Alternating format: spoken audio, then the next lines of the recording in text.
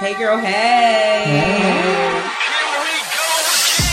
I do. Still have something I do. So initially start off as a slumber party. So after a couple glasses of wine, and then it becomes a slumber party. Hey girl, hey. I am LaShawn Tipton, better known as the Chatter Chick. Hey girl, hey. I am the millennial chick, Jerry Tipton. Hey girl, hey. Hey girl, hey. Hey. Hey. Hey girl, hey podcast, Urban Media Today.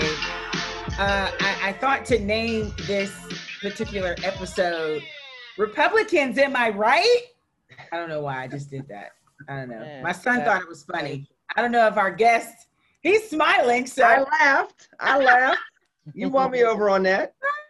Lenny McAllister is here. And we're going to give a background on Lenny McAllister real quick, but I am your radio chick, Kiki Brown. And I am the Chatter Chick, LaShawn Tipton. Our millennial chick is on vacation, so we have another millennial in for her.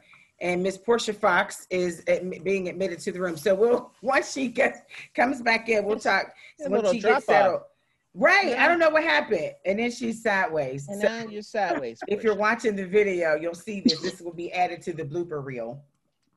It's the Hey Girl, Hey podcast on Urban Media Today. We have two guests today, reoccurring guest, Portia Fox. She's also a radio chick for WAMO 100 here in Pittsburgh, PA. Hey, Portia. Hello. I'm a little embarrassed right now. Hello. And we have Lenny McAllister, who is a Republican strategist who was the party's candidate for a Pennsylvania congressional seat in 2016. He spoke on this past RNC, and we're going to definitely get into detail. When I wanted to talk about the Democratic National Convention and the Republican National Convention, I was like, we always talk on a Democratic spectrum, like not a spectrum, but just kind of like on a level, like we all kind of agree on some things. And then when we talk about the Republican Party, it's just so confusing, and then it gets frustrating. And I was like, there should be someone that can answer our questions, and someone we can trust their answers, someone that we have a relationship with, someone we can also call friend, because not all Republicans are mean or bad, which is what I was told growing up. So Lenny McAllister, thank you so much for being here today. Well, Kiki, thanks for having me. The thing that was disappointing, though, is, it tells you where Portia is expecting this conversation to go, because she started out going sideways, right? So we got to let her know that this conversation's not going to go sideways. She can be safe here, and we're good. It's a safe space. It's definitely a safe space. This is, and I was telling LaShawn off mic, I said, I have so many questions, because as a little girl, I was told by my mom, and I actually confronted her the other day, like, Mom, you messed me up. She was just like, Republicans are for rich people, Democrats are for poor people. And that was it. That was it. There was no other, there was no third, there was no nothing. And growing up, that's what I dealt with. And I didn't understand until later. I became a homeowner, and of course, becoming a mother and paying taxes and owning a business. And then I got more involved in politics. And so I'm glad that you're here so that you can answer a lot of questions and even misconceptions, and maybe tell us what the hell is going on, and so that we know not to think that every Republican is represented by this voice, that agenda, hopefully. Well, I'm down for that. And I mean, the bottom line is, we have to have a voice out there for our people at all times. We have to have people that are advocating for what we need for our communities at all times, regardless of who's in office. And that's not just in Washington, D.C. That's whether that's here in Pittsburgh, when you talk about Harrisburg, PA, the Commonwealth of Pennsylvania, or local government as well, depending on what town you're in. So I'm very, very glad to do it. Okay. Well, Lenny is made aware that our first half, we're going to just kind of wrap up the top stories. And the top two stories, well, one was Women's Equality Day. And then the other was the protest with the sports teams. LaShawn is our chatter chick. She is the woman of a certain age. And this is the woman who is always booked and busy. Pretty much. So we kind of catch her up every week. But no, sometimes she surprises us and be like, "Oh no, that's not what we said." She be knowing. Yeah. She be knowing. Hello. She said, "Don't play me." She said, "Don't do LaShawn. Don't do that like that." It's been 100 years Yeah. since the 1920 adoption of the 19th Amendment of the United States Constitution, prohibiting the states and the federal government from denying the right to vote to citizens of the U.S. on the basis of sex. And I must confess and admit that I've been ignorant even to this event for so long, again, since becoming an adult. Did not know about this, and that's sad. Maybe joining a sorority that has a lot of HBCU grads, understanding it on that level, but the celebration was amazing. I did not know about statues with men in parks. I didn't know. You know, you walk past the park and you see a statue and it's like, who's that? I don't know who that is. I'm so ignorant. Right. Anybody else have an effect with this celebration earlier this week? With the Susan B. Anthony and the woman's suffrage movement. Is that what they're?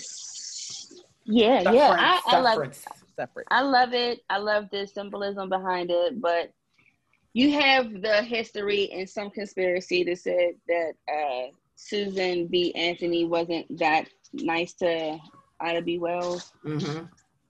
And I wasn't there. I don't know.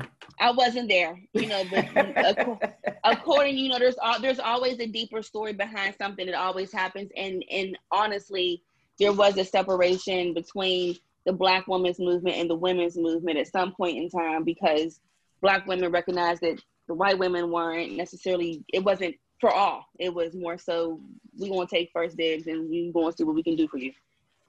Okay. So, I mean, it's a marred situation, but in all honesty, there's always a solution that came about it. So it's still enough to be celebrated, no matter what happened underneath. You kind of gotta recognize that without any victory, there is definitely some backstabbing, there's some rivalry and things of that nature. So I don't read into conspiracies that much whenever it comes to those type of agendas. Like, oh, well, I'm not going to not like Susan B. Anthony for what she did because of what she did to my homie Ada. I didn't know her, you know. So it's like, I like it, and I'm glad that it is happening in Central Park, and it needs to happen more because there really aren't any women memorials anywhere. So I don't care what the backstory is. I'm glad that it's there.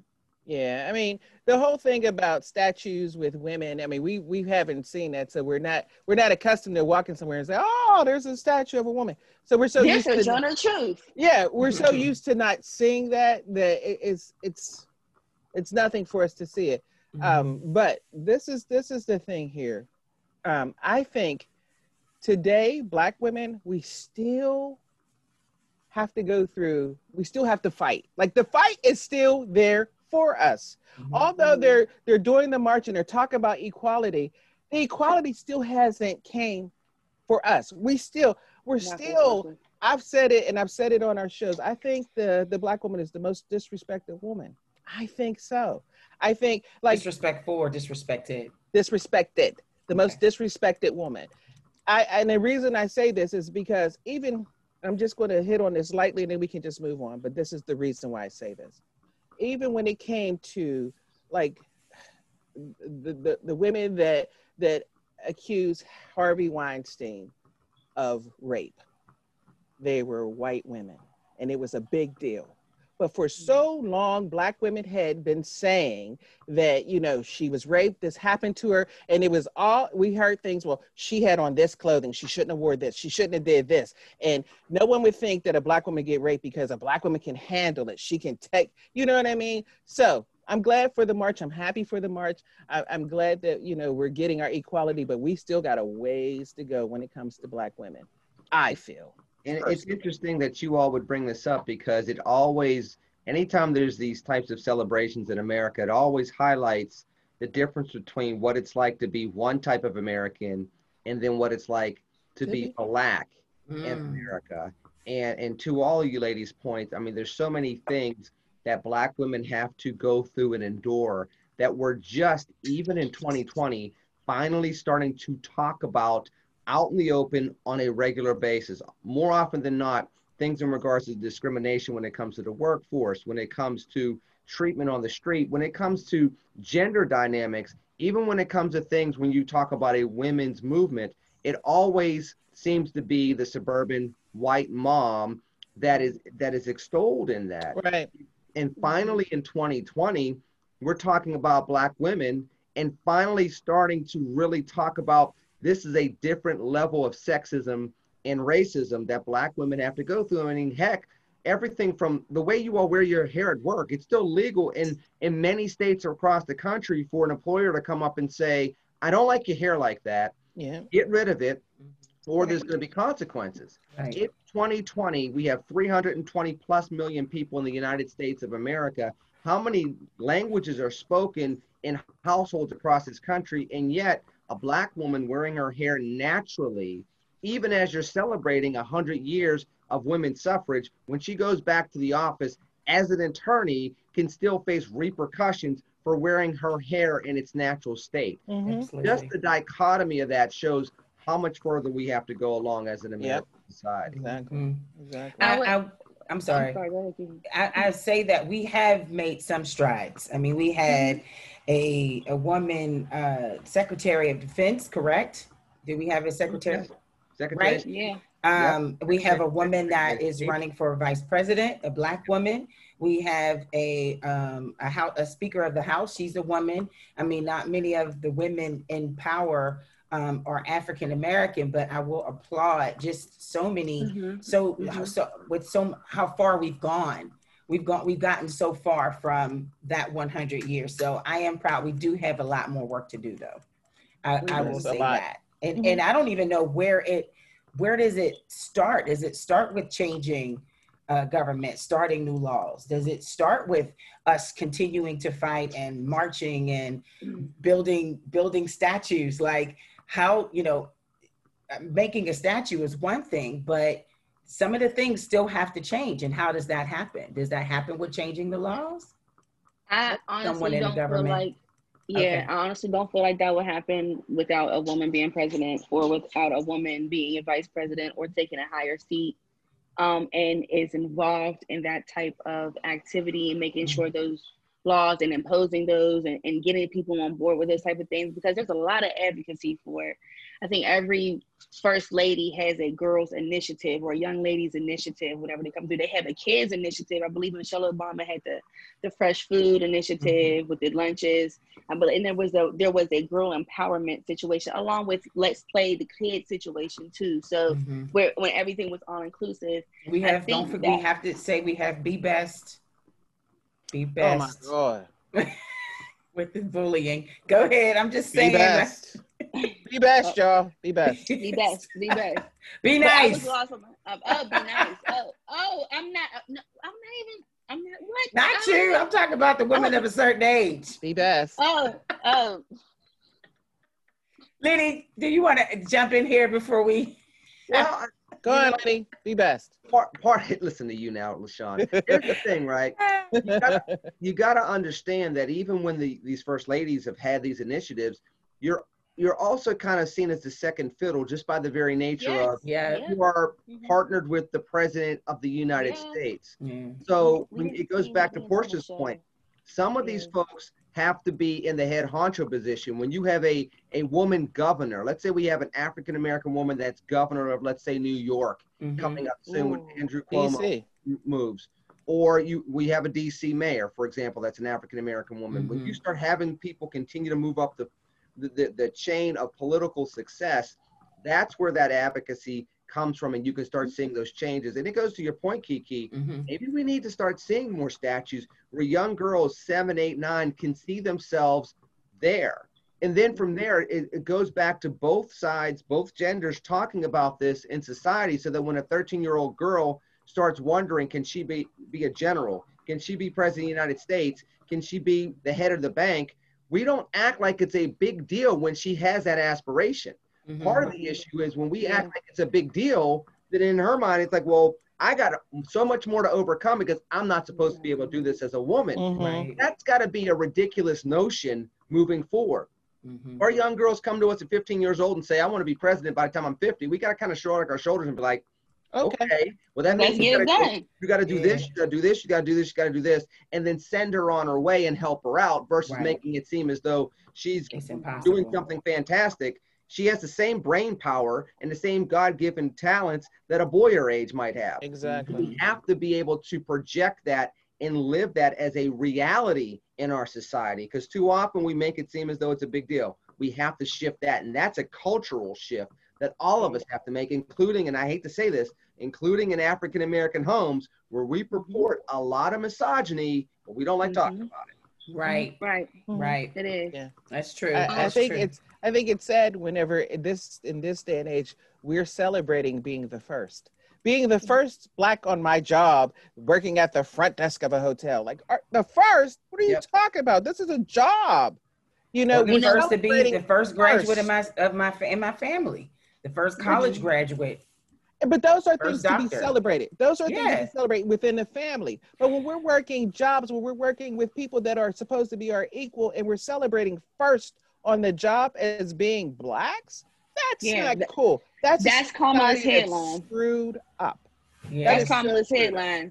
Everybody's Kamala is she's the first Black nominee, the first Black VP, woman VP, like the first, other than Miss Chisholm. So it's just like, and she didn't get as far as her. She just ran a race, but at the same time, and that was notable, and that's notable, and that's admirable, and but how many women are able to say that to little girls, to say, oh, she ran for how many years ago? In that time, how many women have been escorted and trained and groomed for those positions? We bought the hype.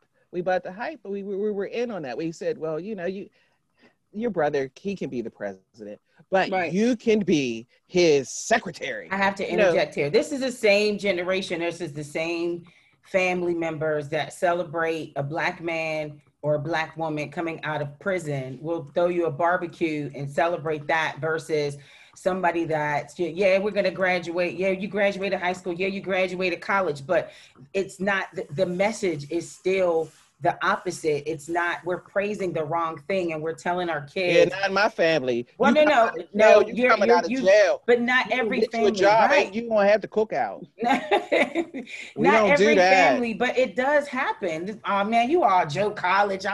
Instead of praising that child's accomplishments, we down them, and so the conversation does have to start at home, and we need to start encouraging our kids to read books. And we got that in our families. I mean, everybody has that in their families. Can I interject? So what I will say, as far as speaking for the millennials, I will say that I'm not a woman of a certain age, but I'm also not as young as I look. A lot of my parents. You don't look that young. Don't play me. Don't look that. Don't do me like that. No, I'm sorry, my sister. Yes, you did. Did you see that? Wait a minute. Yes, sis. No, my sister. I will never. Only joking. People don't think I put my sister. I don't do that. I love. I'm only joking. So love you. Because I know. I love you because you do that. So that's why I'm like, and I like to have fun like that. I'm sorry. I did it to Kiki. Sorry. Kiki does it to you. Mm-hmm. Yeah. Come on. Because we got other things, and plus we got to talk to Liddy about. So the things that I was saying, as far as what Kiki was saying, as far as we start, and the thing about my generation, even if they were pregnant, had a teen pregnancy, they absolutely are celebrating their kids going further than them. Mm-hmm. And a lot of, even with my generation too, even if they had a kid early, that didn't stop. I've seen so many, like everybody who I know who had a kid early, that did not stop them. Every single last one of them, even if they had multiple, but they do celebrate their children. I do see a lot of extra YZ, but for the most part, as a whole, there's a lot of encouraging to finish because they don't want them to be like them, and they swear that they're not going to be like them. There's a lot of fathers involved. I love that. There's a ton of fathers involved. There's so many fathers involved. Mm-hmm. Oh my! Like I'm just, and it makes me so happy. So it's starting. Just to let you know that this is starting. So we just have to be a community and make sure that we all encourage them. And the conversation has to change as well, and the encouragement must continue. Lenny brought up a good point, just saying about how when we see these statues that 12 to 15-year-old girls can see something and see that as a motivation and see that as an inspiration. Just switching gears real quick with the Black Lives Matter and the protests and the ongoing unrest in our neighborhoods, in our communities, primarily Black communities, where an unarmed Black man once again shot by a police officer 7 times, close range, this reason for that, and there's reason for that. It got so serious that a lot of people who make a lot of money made some decisions that could have taken the bag, that could have taken their bag. And they said, I'm not playing until we have a conversation. And I mean, NBA, NFL stopped the practices, Major League Baseball walked off the field, even Naomi Osaka, she didn't want to, she didn't continue her tournament. They have all since returned, and I know that the playoffs will resume Saturday. So, but just that much, and it was that much talk. Kenny Smith walked off the set on TNT, and it was just like, whoa, this was big. This was major. It's something for us here in our homes to talk about. But then when you watch the political advertisements, and even at the RNC, and just the mention or the lack of mention, the compassion and the lack of compassion, to hear that is exhausting, it's hurtful, and something needs to be done. And just as our guest here, someone that's on a political platform, I don't even know what to ask. I don't even know what to say. This is so major for our people that it's beyond words. So what are your comments on everything that's happened this week? Well, Kiki, number one, I mean, let's think about it. One of the whitest sports in North America, the NHL, they stopped their yes. Mm-hmm. So that says that this is something that's transformative, if you will, in that, quite honestly, a different generation of people are used to looking at the uniforms and not realizing the age of the people wearing the uniforms. Right. So when you start talking about 19 to 40-year-olds, they view race completely differently than older Gen Xers, baby boomers, and they're even that generation's even older than them that's still hanging around and voting. There's a disconnect in America. And when Kiki, you brought up the point that it wasn't mentioned a whole lot, if at all, at the RNC. They mentioned it a little bit more in regards to Jacob Blake's name on Thursday night than they did the previous 3 nights, but still not much. Still not much.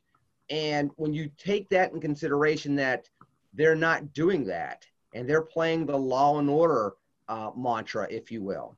And as I told Vice President Pence previously when he was here in Pittsburgh in June, it's not just about law and order. It's about constitutional law and order. It's about people feeling as though the Constitution provides them stability as African-American citizens just as much as it will be for white citizens. And when you're not talking about that, it indicates a lack of connectivity to those portions of America. I would say a big reason why they didn't say anything over the course of the convention by and large is because they can't relate, they don't connect, they don't understand. Now, honestly, I feel as though that's part of my role in all this. How can I talk to all these different communities that are not saying the same thing? In some instances, they're talking past each other, and start bringing about not just the necessary conversations with others like me, but also bring about the necessary changes in law so that you can have that constitutional law and order where there is true equality on the books and in practice on the streets. Right now, because we're not having robust conversations where we're talking with each other and hearing each other, what we're facing is just more frustration on both sides. And unfortunately, it continues to escalate all throughout 2020 at a time where we have a pandemic, at a time where we still have 12 million jobs lost since March, and at a time when we don't know how our kids are going to even go to school, let alone we're going to work and they're going to go to school and we're going to get back to normal. Anyone else want to comment? I just think this is a great conversation to have. And last night when I watched the RNC, now I feel bad.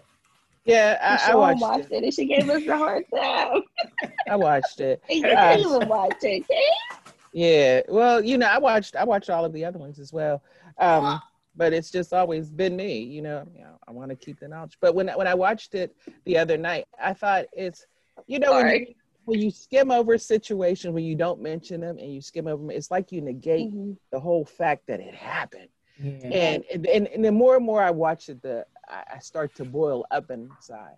I watched it because it was on. There's two different newses. There's two different news things. There's Fox, and there's everybody else, right? Because Fox, I'm sorry, I've watched Fox, and I'm like, how did you get that out of that? And I try to be objective. I try to be subjective. I'm like, how did you get that from there? So I watched the RNC on Fox. Wow. I was just gonna say wow. No, I just said wow because she challenged herself. I watched it. You have to. I watched because you want to get an understanding of other people. Like whenever when everybody says there's Democrats and Republicans, I see people outside of the party, and I want people to see each other outside of the party. I want them to be about the people and not the party. That's important to me. And I think as some people are not going to disclose to you that they're Republicans, but even if you are on the inside and you can talk to somebody like the president and tell him like when you talked to Pence, Lenny, you told him how you conveyed to him the feelings. He wouldn't have heard that from an ear. He wouldn't have heard that from a Democrat. Instantly, when a Democrat would have came up to him or said or addressed him, "Oh, I'm a Democrat, and this is the way Democrats feel," he's not going to receive that. I'm sorry. So when you have big names like yourself talking to Vice President Mike Pence, and you have big names like LeBron James, and you have big names like Ben Roethlisberger, or you have some of the other big name celebrities, their names escape me right now. And they're making this noise because they're using their platforms. It seems like that's just as far as it goes, because once it hits that podium, we're all getting the same information. To me, on my level of understanding, but people we're all getting the same information. And so when it reaches the higher office, I don't understand, and we could talk more about the RNC and the differences between Republican and Democrat, but just with this particular story is talking about the sports teams taking a knee per se. I think that was lovely. Protest. I thought it was commendable. I loved it. Awesome. Why is the message different once it gets to a certain level of government? Because it's like we all get the same information. It depends on who you're hearing it from. Because I saw an interview with, what's his name, Eric Kushner. Is that the president's son? Jared. And Jared said, Eric. No, that's the son. Yeah, that's okay. One of them. She said one of them. One. His son-in-law. But you know what he said? His thing was, he put it as if they have enough money to take the day off. They're lucky to be able to take the day off. They're lucky to be able to take the day off. It wasn't about taking the day off. Then again, you swept over the situation. But it's the same message with the taking the knee when it was offending the military. It had nothing to do with the military. It had nothing to do. But when it wasn't offending the military were the ones that also it was a military veteran that went to Colin Kaepernick and said, "Hey, this is a way of honoring the flag without disrespecting it." Because if you remember, he initially just wouldn't stand up. Right. Right. And he said, "Well, I don't want to disrespect the flag. I don't want to disrespect veterans. What do I do?" And that's when it was said, "You take a knee." So, but LaShawn, you're bringing up very good points, but it goes back. I want to kind of blend what Kiki was asking and what you brought up, LaShawn. People, even if they don't hear, and you have people extolling or advancing a certain position and saying certain things. After that, though, it goes back to what's the effort behind the scene. And, I just saw something on social media recently that if this is true, this could be a very big game changer for November, that apparently a lot of the NBA arenas are going to become polling places. Right. There's not going to be these hours of waiting lines. Well, if they didn't play this week earlier to leverage that point to get to that point in time to make sure that every American eligible to vote that wants to vote on election day has an opportunity to vote without standing in line for 12 hours and possibly risking their health, not just because of COVID, but because it's winter time. Right. You're Right. alone. I mean, there's something to be said about that. November. I can tell you the work that I do. Yes, I had my conversation with Vice President Pence, and I've had my conversations with others throughout administrations, both in Harrisburg, Pennsylvania, and Washington, D.C. But I also have to do the work to look at what laws need to be changed. How do we go after proper police reform? How do we go after proper education reform? How do we go about getting people back to work during the pandemic and getting back to work safely? If you're just saying something, it's a nice soundbite and something to commend the NBA players with and the others that took the form of protest throughout this past week is they're also putting things into motion, getting money into the movement, looking at reform and laws, making sure that it doesn't just hit the podium, Kiki, it also goes to the legislature. It also goes to Congress. People start writing proposals. We start moving things through the legislative process, and we get laws on the books that will bring about that constitutional law and order, that greater sense and deeper, truer sense of equality. So it is making, so their attempt to send a message by not playing in protest, it did send a message, and it got the wheels going, and it got the conversation started. And so now it still needs to push and needs to be continued. And of course, we need to continue to make some noise so that something, you know, these things can change. We're going to take a quick break because I have questions. Portia has questions. I think LaShawn has questions to Lenny McAllister. Lenny McAllister, LaShawn and I, we always talk about our top 5 that we should have in our pocket. LaShawn, number 1, says Jesus, right? Right. And then we need to have a police officer. Jesus. But what? Yes, okay. Police officer, or you have shouts to Elizabeth, who's with the Citizen Review Board. And then you have a lawyer. A lawyer. Shouts to Lauren. And who else was, now we have a Republican. And then who else are we supposed to have? A pastor. A pastor. All right. Can you imagine all them walking into a bar? I was going to say it sounded like a bad joke. That's where I was going. Sounds like a bad joke. Jesus ain't walking in the bar. He didn't go in a bar. Jesus go in the bar. He took people in the bar. All right. Hey. We're going to take a quick break. We are here with Lenny McAllister, a Republican strategist, but he's going to talk more about what he does and why he chooses to do what he does, and hopefully break some misconceptions. He's also a political commentator.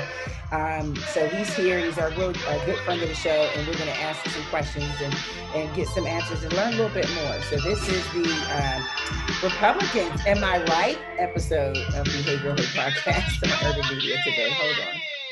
This segment brought to you by Parity Health Information and Technology, LLC, a woman and minority-owned small business founded by Iris P. Fry to assist and guide its partners with transforming healthcare and exploiting appropriate technology to educate, motivate, measure, manage, and report a business impact on the underserved, at-risk, and minority populations. Located in Madison, Alabama, Parity Health Information and Technology, LLC is passionate about providing the right resources to their partners to achieve the highest success. For more information, log on to parityhit.com or call 256-459-6021. Hey girl, hey.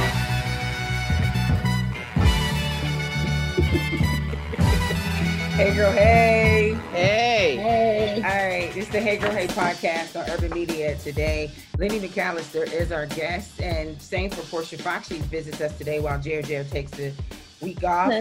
Lenny McAllister is a political commentator and a Republican strategist. Is that correct? Is that title correct for you? Did you add more? Because that was the last time I looked. No, let's just keep it there. I do a little bit of everything. I host an online show called Red and Black, which takes all 4 of the African-American writers for redstate.com.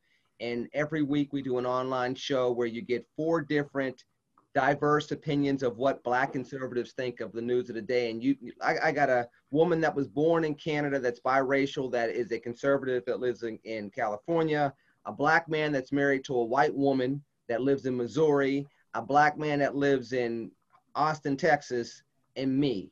So just within that sounds interesting, honestly. That's all over the place. So you can imagine how our conversations go over the course of an hour. So Red and Black is online. It's on YouTube. You can check it every week on the weekends if you want to do that. I also write for Red State and work in public policy for Commonwealth Foundation. Okay. Awesome. When did you know that you were a Republican? I knew I was a free market thinker and a conservative. I think that being a Republican, if you're caught up in the identity of partisanship, it's very easy to go along with the flaws of your party. You know, people critique the Republican Party for condoning some of the stuff that Donald Trump has done, or people have said that about Democrats over the years as well. I mean, a lot of times African Americans complain that, okay, I mean, perfect example here in Pittsburgh, the Democratic Party endorsed every single incumbent in 2020 except the one rock star they had that went to Harrisburg in Summer Lee. She's literally in leadership in the Black Legislative Caucus out of Harrisburg, and that's the one person they wouldn't endorse as an incumbent, and then they ran somebody against her. Yes, sir, yeah. Yep. So, I mean, you could say that about both sides. Do you go along with your party and kind of condone that type of stuff? Or do you say, I believe in these principles, I'm part of this party, but that's not my identity.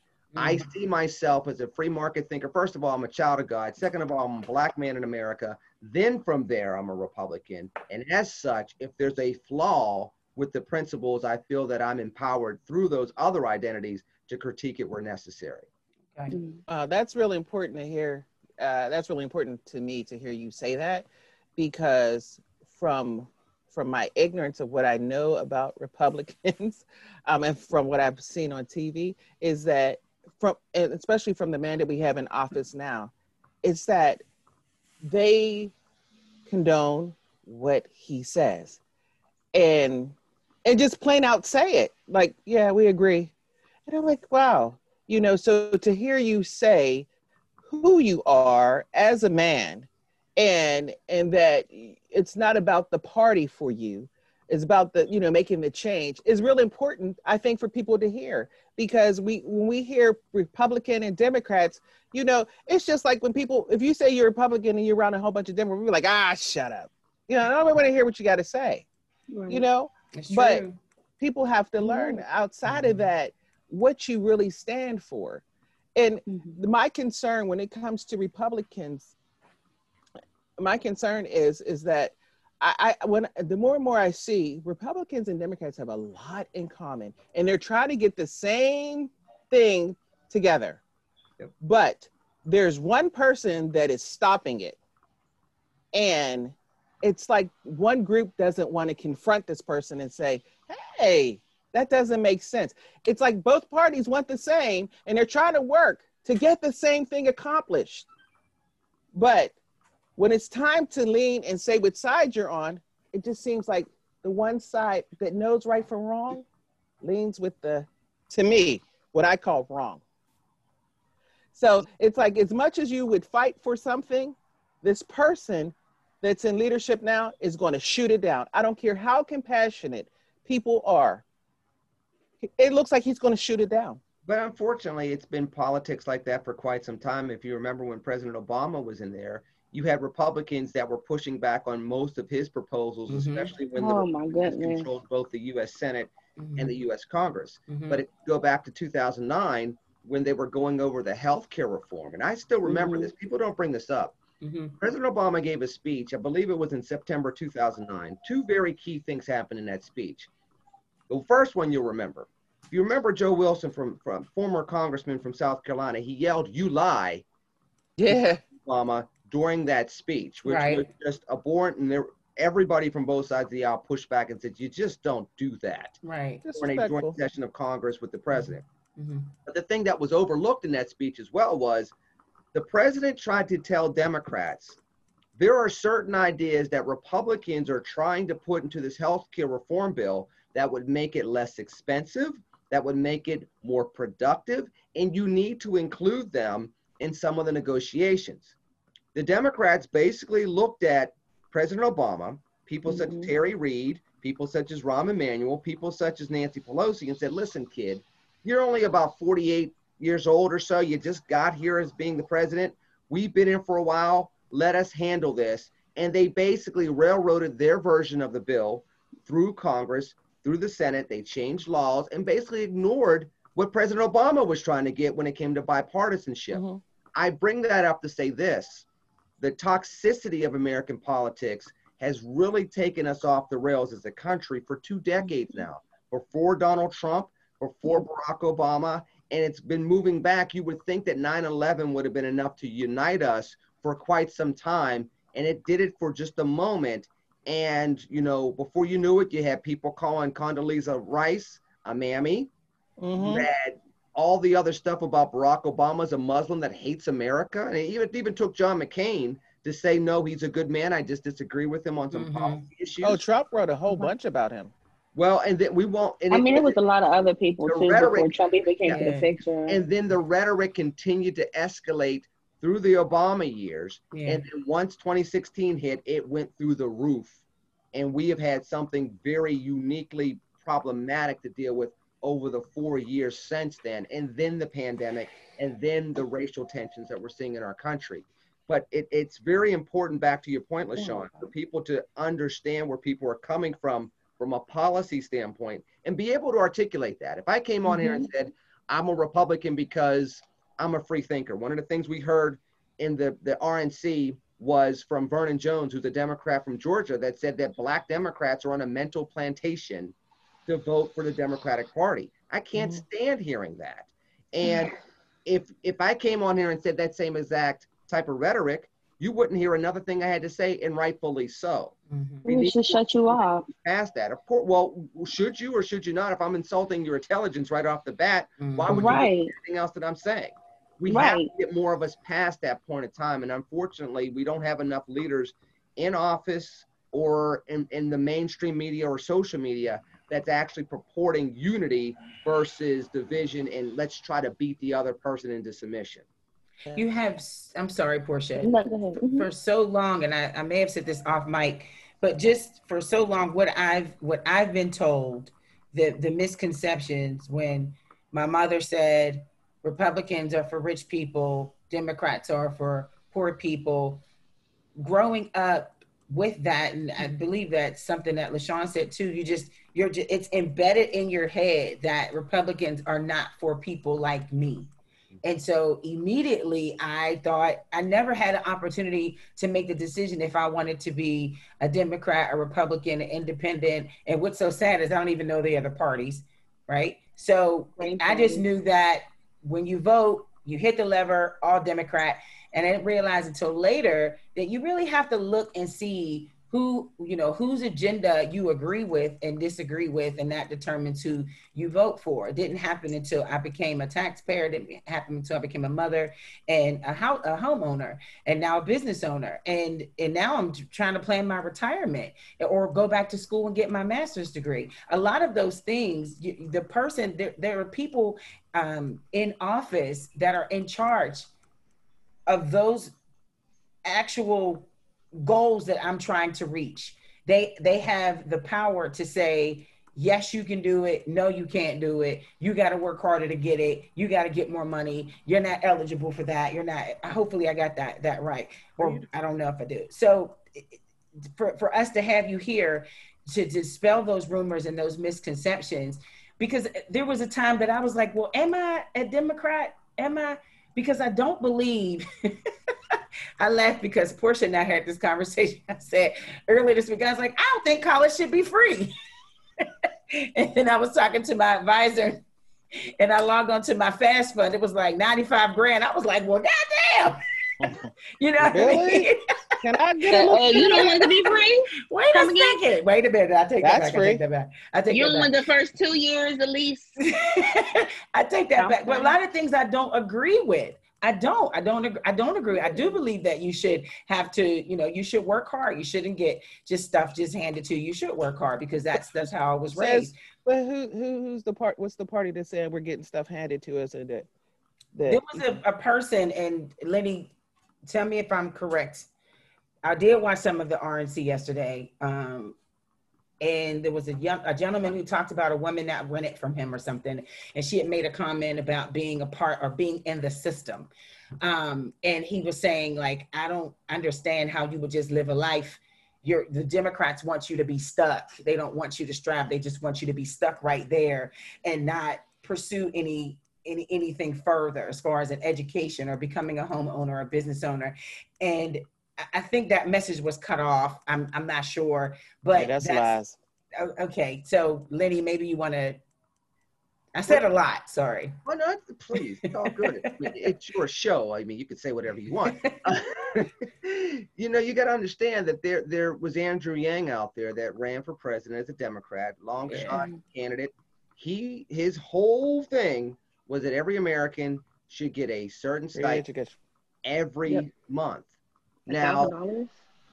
I think it was $2,000. Yeah. Okay. Mm-hmm. So with that said, where does that money come from?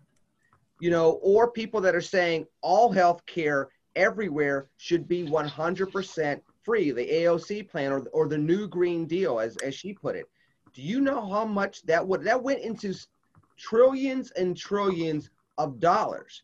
You can't tax businesses that much without them either folding up or leaving America. I mean, there's a reason why jobs that our folks in our communities used to do that were good working class jobs where you can buy a house and give that house to your kids moving forward and get them through school while you worked a steel mill job or a manufacturing job, they left 30 years ago because of taxation and business competition throughout the globe.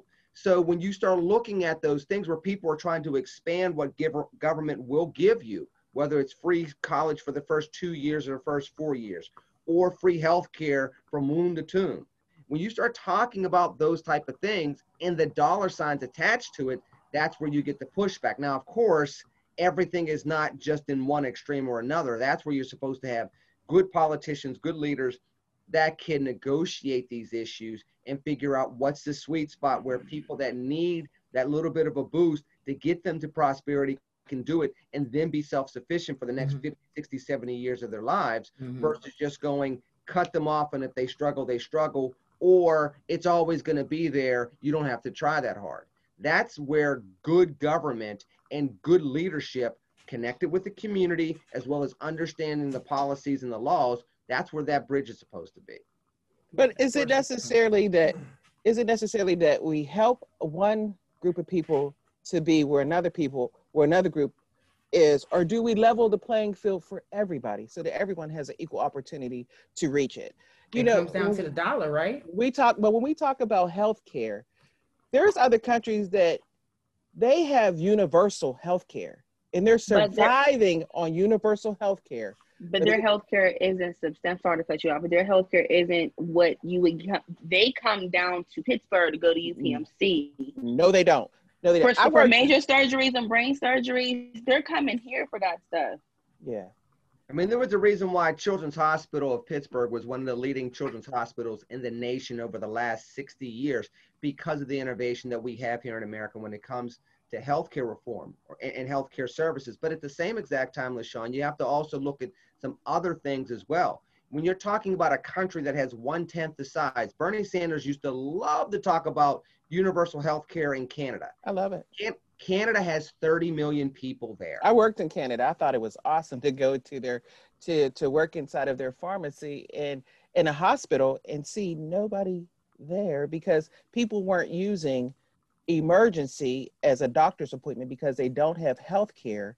So they use the emergency room as a doctor's appointment. At the same exact time, I worked in Canada for a call center and did some training up there. And I remember the case of people that had to wait 4 weeks for a dental emergency. I knew a young lady that fell off a horse. She was pretty certain she broke her wrist. She had to wait 2 weeks for an x-ray.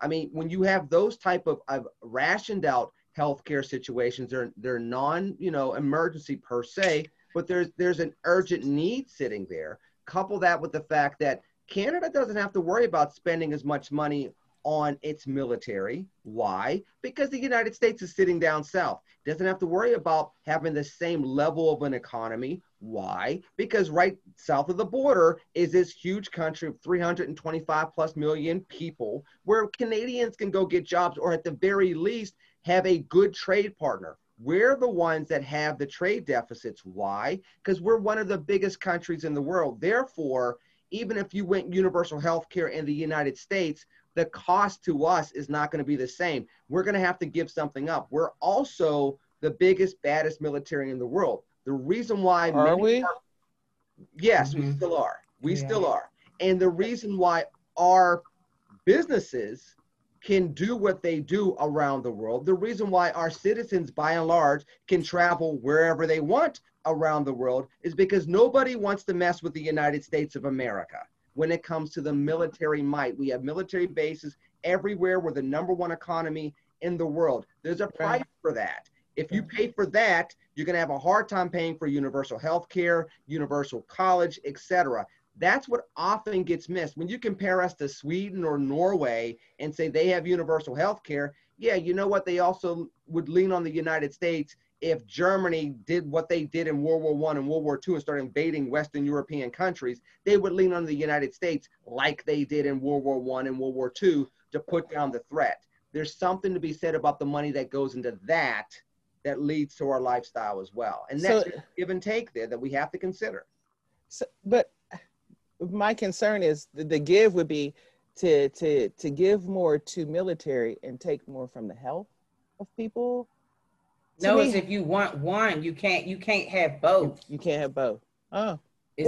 Or universal health care. Now, we're not talking about better health care. We have to strive for better health care. There's people that don't have any.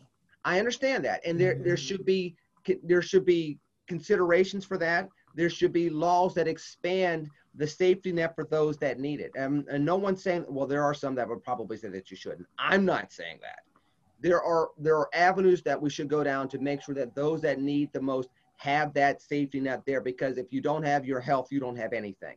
At the same exact time, if you start talking about proposals such as universal health care, and you talk about the price tag for that and what you might have to give up. I mean, we're living in a time where they did fly airplanes into buildings in New York, gotten very close to up Times Square.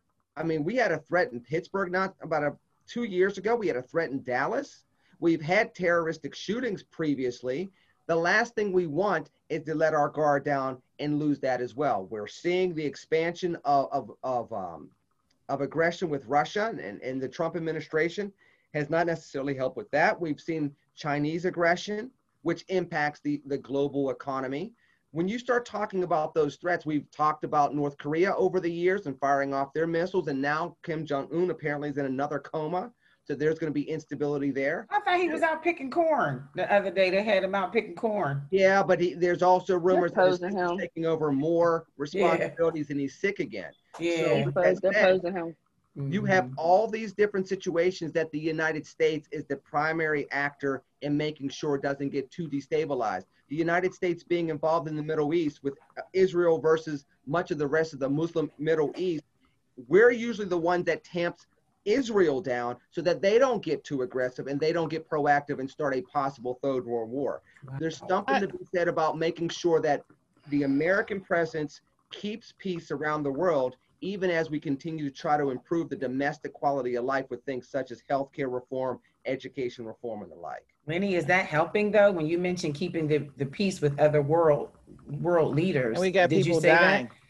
Well, no, I mean, I'm just saying, I think with this recent administration, and Portia, I know you have a question, but with this recent administration, it seems as though we're kind of separate from the other countries. Whereas, would it make sense, and maybe this is my Democratic brain thinking, would it make sense if we all just got along?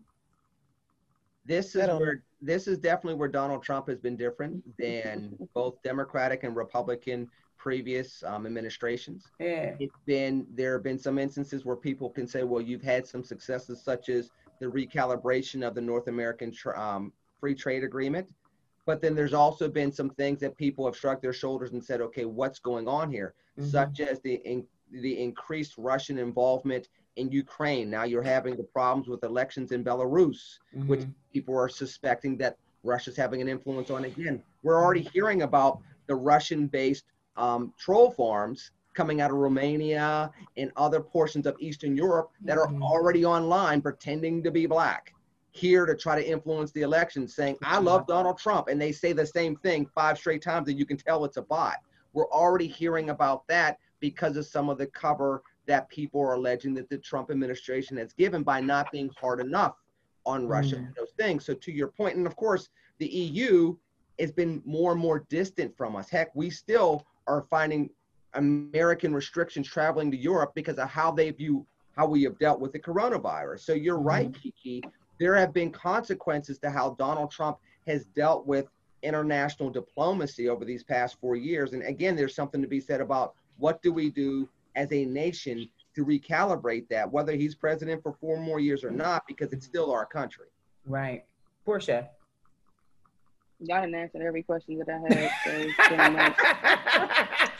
I'm just here for the conversation now. Lenny, I want to just ask, I hope that this does not come off as inappropriate, but do you ever hear some of your Republican, I don't know what you call it, colleagues, say some things you're just like, what? Yeah. I'll take it out. Now, everyday life. I'm not going to say every day, and I'm not going to say everyone, because that would not be true. There are some genuinely wonderful people that get it, that I work with in the party, that I work with at my job, that I work with in media. But has there been times over the course of my political career where I've had to everything from give somebody the side eye to just give somebody the proverbial smackdown? Yeah, absolutely. And I have no problem doing it. Like I said, I'm a child of God first, which means I believe in justice. Second of all, I'm black. So I believe in what we need as a people.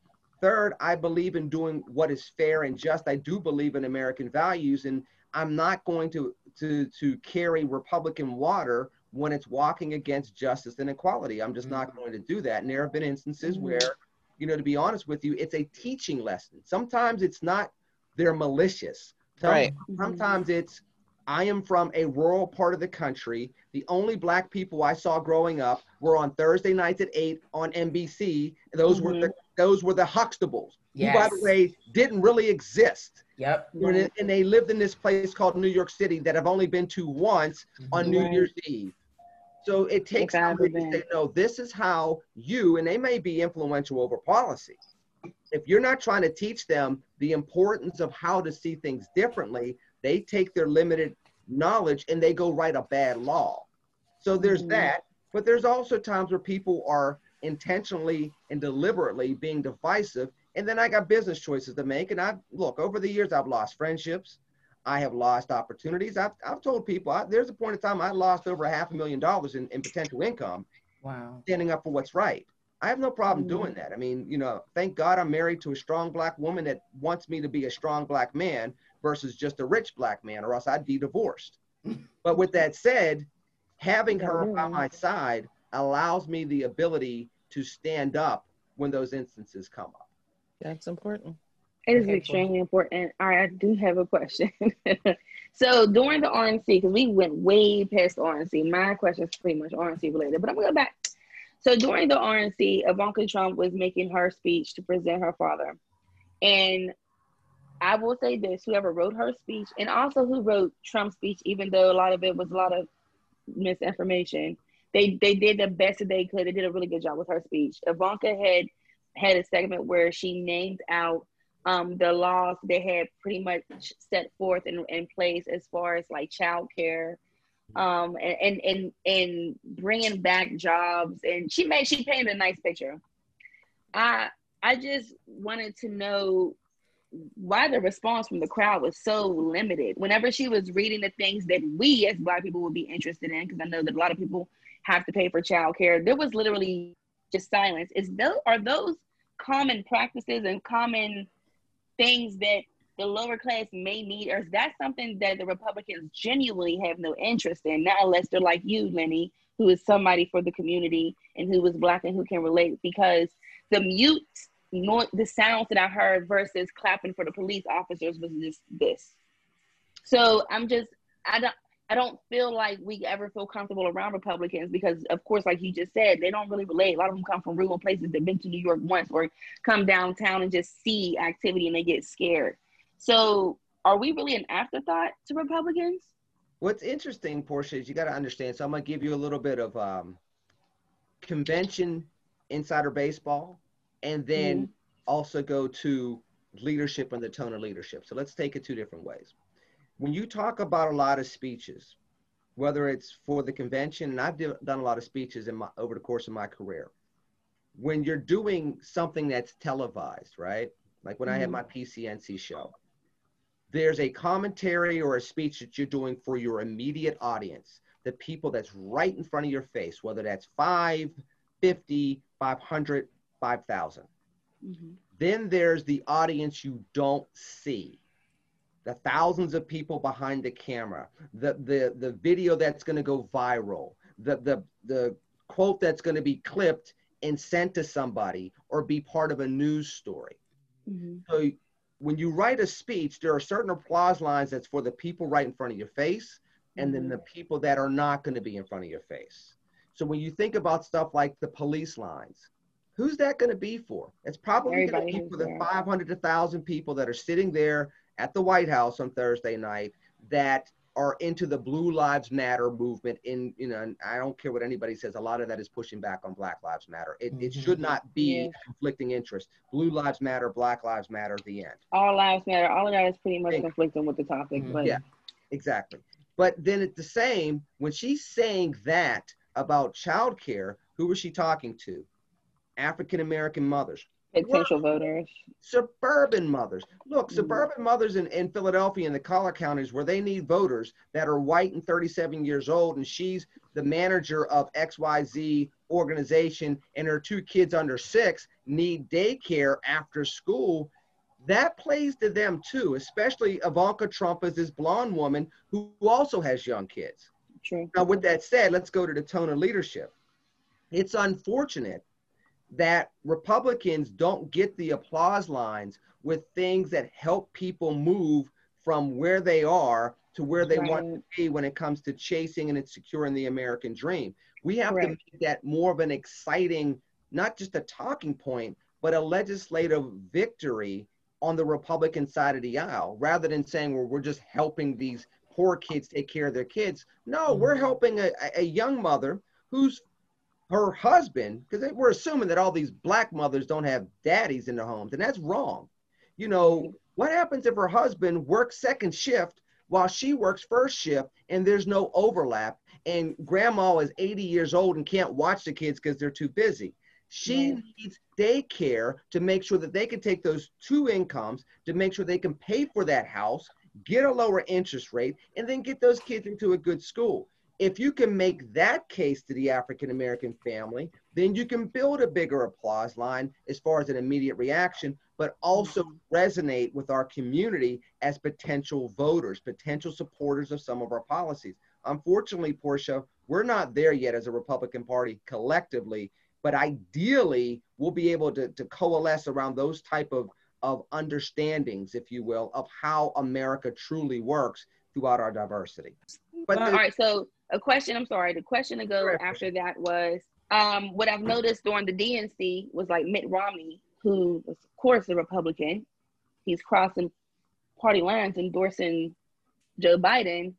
And I just was wondering, for this election, would you be interested in crossing party lines? Or are you a true loyal Republican, like I know most Republicans are? Come on over to the light. I can't even, in all honesty, I have my differences between, of course, the Republicans, but even with this Democrat, I love the compassion. I love the empathy that I'm going to get from Joe whenever that goes out. But I love that aspect of it because it feels good to my heart at this moment, because it's just so cold with what we're going through right now. But I'm not hearing enough of plans. I'm not hearing enough of what's going on. All I'm hearing is lies between the two. Trump is saying that Biden is for defunding the police when Joe Biden actually is not against any of that. And that's also very confusing to people who don't pay attention. But when you Question, go know in what the the vote, media are you tells crossing us. party lines? Are you crossing party lines? That's the question. Well, Would you be willing? I will say this. I didn't vote for Donald Trump 4 years ago, and I didn't vote for Hillary Clinton. I mean, it was pretty well published when I was running for Congress 4 years ago that I was not a never Trumper, but I was not somebody that was supporting the ticket. In fact, one of the reasons why I was not at the convention 4 years ago and did not speak at the convention 4 years ago was because I would not endorse Donald Trump for president. With that said, it's a little different now. I don't know. As of right now, I don't know where I'm going to vote. I'm going to keep it a secret vote. I do appreciate some and of that's your right. and I do, well, and let me clarify, I do appreciate some of the things that the Trump administration has done. They've been very big on school choice. They've been trying to expand educational opportunities, particularly to African-American students that don't have access to good schools. I support that. I do support some of the criminal justice reform that they did federally and how it's influenced the statewide level. At the same exact time, I probably could have been involved in this convention, not necessarily speaking because I'm not running for Congress, but in regards to something behind the scenes or supporting some of the activities over the course of the 4 days. I couldn't do it. I still cannot get on board with some of the language. I think if you recall, when I brought up my conversation with Vice President Pence, he's still on law and order. I'm still on constitutional law and order. And it's very hard to be behind a ticket that's going to say, we'll hear your demands once you stop protesting. You can't kneel because you're sons of bitches if you kneel. You can't boycott because if you boycott, it's silly. That's one of the things that a Trump and Pence staffer just said this past week. If you're marching in the streets, then you don't really have a right to march in the streets. And if anybody else creates any type of violence, we saw Antifa, we've seen white militias, we've seen anarchists cause problems in the streets. We get blamed for that too. And so it's very hard to say I'm going to carte blanche get behind the Trump-Pence ticket if they're not getting those realities, even with some of the policy things that I do support. At the same exact time, I'm looking at Biden-Harris and I'm saying, Vice President Biden, the crime bill from the 1990s, some of your comments over the course of this presidential campaign that you have misstepped, where you've been back and forth on policy. You have not been consistent. He was very much against charter schools, something that we disproportionately coverage in Pennsylvania, but now he's trying to moderate that. But as soon as the teacher unions get back on him, he'll be anti-charter again. Well, does that mean that our kids are going to be stuck in bad schools? He made the gaffe of saying that poor kids can be just as smart as white kids. Well, who are you defining as poor kids when you're saying that? I'm looking at this. I wouldn't be surprised if I voted for a third party this year. I did it 4 years ago, to be quite honest with you. Don't vote for Kanye West, just as long as you don't vote for Kanye West. I'm not voting for That's Kanye. just like voting for Trump. They're both the same person. It's funny because you bring up that, and we have talked about that on our show, Red and Black, a few times as far as why Kanye's in the race, what that really means. And honestly, it's a bigger issue, right? Because it's a distraction. Over the last 20 years, and dare I say it's even been longer than that, you have these celebrity candidates that end up winning big offices. I mean, Arnold Schwarzenegger was a 2-term governor of California. Right. Jesse the Body Ventura was a governor of Minnesota. So when you start talking about that and saying, well, why did this get mismanaged? Why did that get mismanaged? Again, let's think about the whole situation in Minneapolis. That police officer had an opportunity to continue throughout his career. Jesse Ventura was a governor at one point in time in that state, and Amy Klobuchar, who ran for president, was a DA that did not take care of some of his past failures to police properly when she was DA in Halberton County, I think that's how you pronounce it, in Minnesota, before she ended up becoming a U.S. Senator. You start thinking about all this. Kanye is almost symbolic of the type of talent we get running for the highest offices in the land versus trying to get talented people that care about all sides of a community and try to bring people together. It's still back to that 50+1. Can I win just enough votes to win the election? And if I can, then why not me? That's Why not not leadership. me? That's a popularity contest. Yes, We're down to the last 3 minutes. So much to discuss. There were so many things I wanted to talk about. Being a mother of a young black man. I'm not gonna say young black boy. A young black man. I'm just afraid for him. My thoughts waking up in the morning may be different from a white woman's thoughts when she's waking up. My prayers may be different. I have the same concern. If she's a mother, then we both have concerns over our children. Our biggest concern is making sure our children and our families are safe and that we can feel protected and we can be healthy and we can proceed, we can move on with our education and not feel the crunch of someone's ego or someone's it's just, I just wanted to can we just stop? You know what I mean? Like this whole, it's just a lot. It's so much that you can't even think of a word to describe it. Huh? I said it's not going to stop. I think the prayers the same prayers that you have, black mothers and white mothers have the same prayers. Yeah. It's just a different outcome for their kids. Yeah. The outcome becomes different. We pray that our kids be safe, but our black kids do not come home safe. So because of and it's going to take a while to change. It's definitely going to take a while. I'm glad you said something, and we did not touch on this, but we're out of time. But it starts within our communities too. We can't look at our governor or our political officials or our heads of state or heads of government to lay it out for us. We gotta start within. We gotta build within as well. We have to stop fighting one another, stop killing one another, and keeping it a secret, and and sticking to the code. To hell with the code. No, I totally agree. But the whole thing that comes up with black on black murders and why you're really not supposed to use that term, and it's called proximity murders because it happens in every culture. It happens in every neighborhood. White people kill white people, black people kill black people.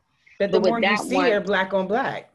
But the reason behind it is because that's what we see. That's the media agenda that's pushing. It's also the reason why we have to fix it, but then it goes back to what we're given and what we're allowed to see of ourselves too. Mm-hmm. So the oppressiveness is the reason why so-and-so's out here killing and robbing somebody is because he's on Section 8 and that's all he knows. He's going to go out here on a block and get it. And somebody robbed Pookie and now he got it. Like it's a continuous cycle because it starts literally in the schools, in the homes. And it depends on the parents too and what they want to give their kids, because there is hella parents who struggle but refuse to let their kids go through that and did what they needed to do, versus the parents who don't feel like there's any hope for them and then they just let their kids run the household. They turn 16, they start selling whatever, and then they take the money and the kids come back home with the money. So now the parents are like, he's supporting the house, and that's.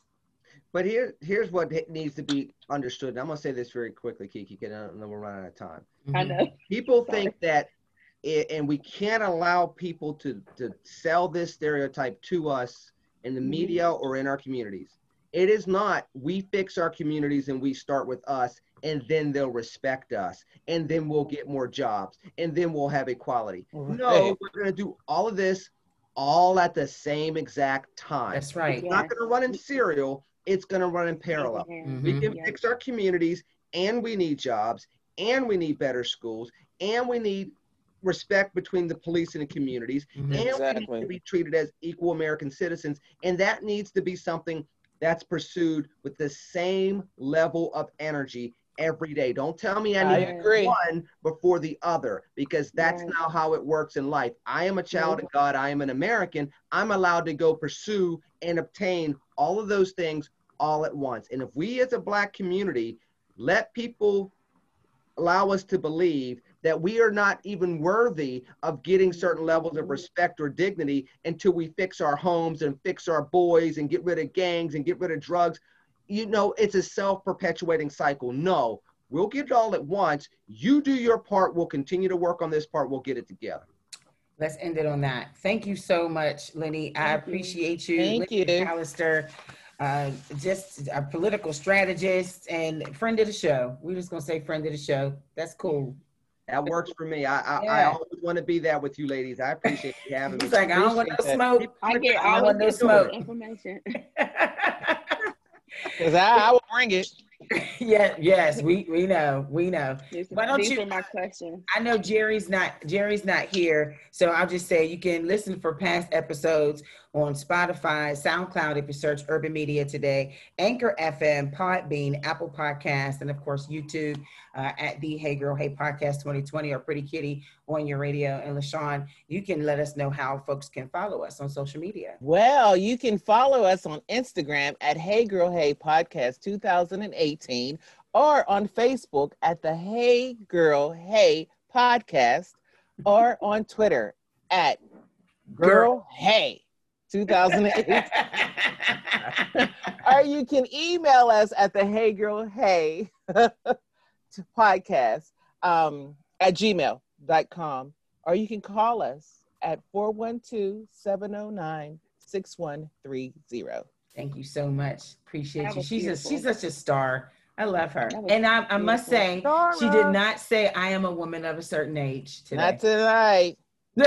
She said not today. I wanted to jump on it. Lenny, she inserts at least one or two each episode. Yeah, because y'all talk about them Kardashians. I'm like, listen, Ain't nobody talking I'm a talking woman about of a them certain damn age. I don't Kardashians. care about She no was in Kardashians. it. She was there today. She said, "I know, I watched it. I watched off. I was like, I watched but it. you said the other day, Yeah, I feel bad. So we're gonna end it now because I'm not gonna be embarrassed any longer. I'm your radio. Thank you very much. Thank you. I'm your radio chick, Kiki Thanks, Brown. Portia. I'm your radio chick, Kiki Brown. And I am the chatter chick, LaShawn Tipton. And I'm over here messing it up. I'm Portia Fox. Can't wait to have you back, Ginger. Yes. Shouts to Jared, and we have our good Hey, friend, political Jared. commentator, Republican strategist, Lenny McAllister. Thank you so much. What's your show again? Plug your show one more time. Red and Black. Go to youtube.com. You can follow me on Twitter, Lenny McAllister. You can also follow Red and Black Show on Twitter, on Instagram, and on Facebook. Red and Black once a week on the weekends for Red State contributors, all African Americans. You can also find my articles on redstate.com talking about the issues that impact all Americans, including us as African Americans. I appreciate you all. Keep up the good work. Be safe. Love you all out there. Republicans, am I right? Oh, wow.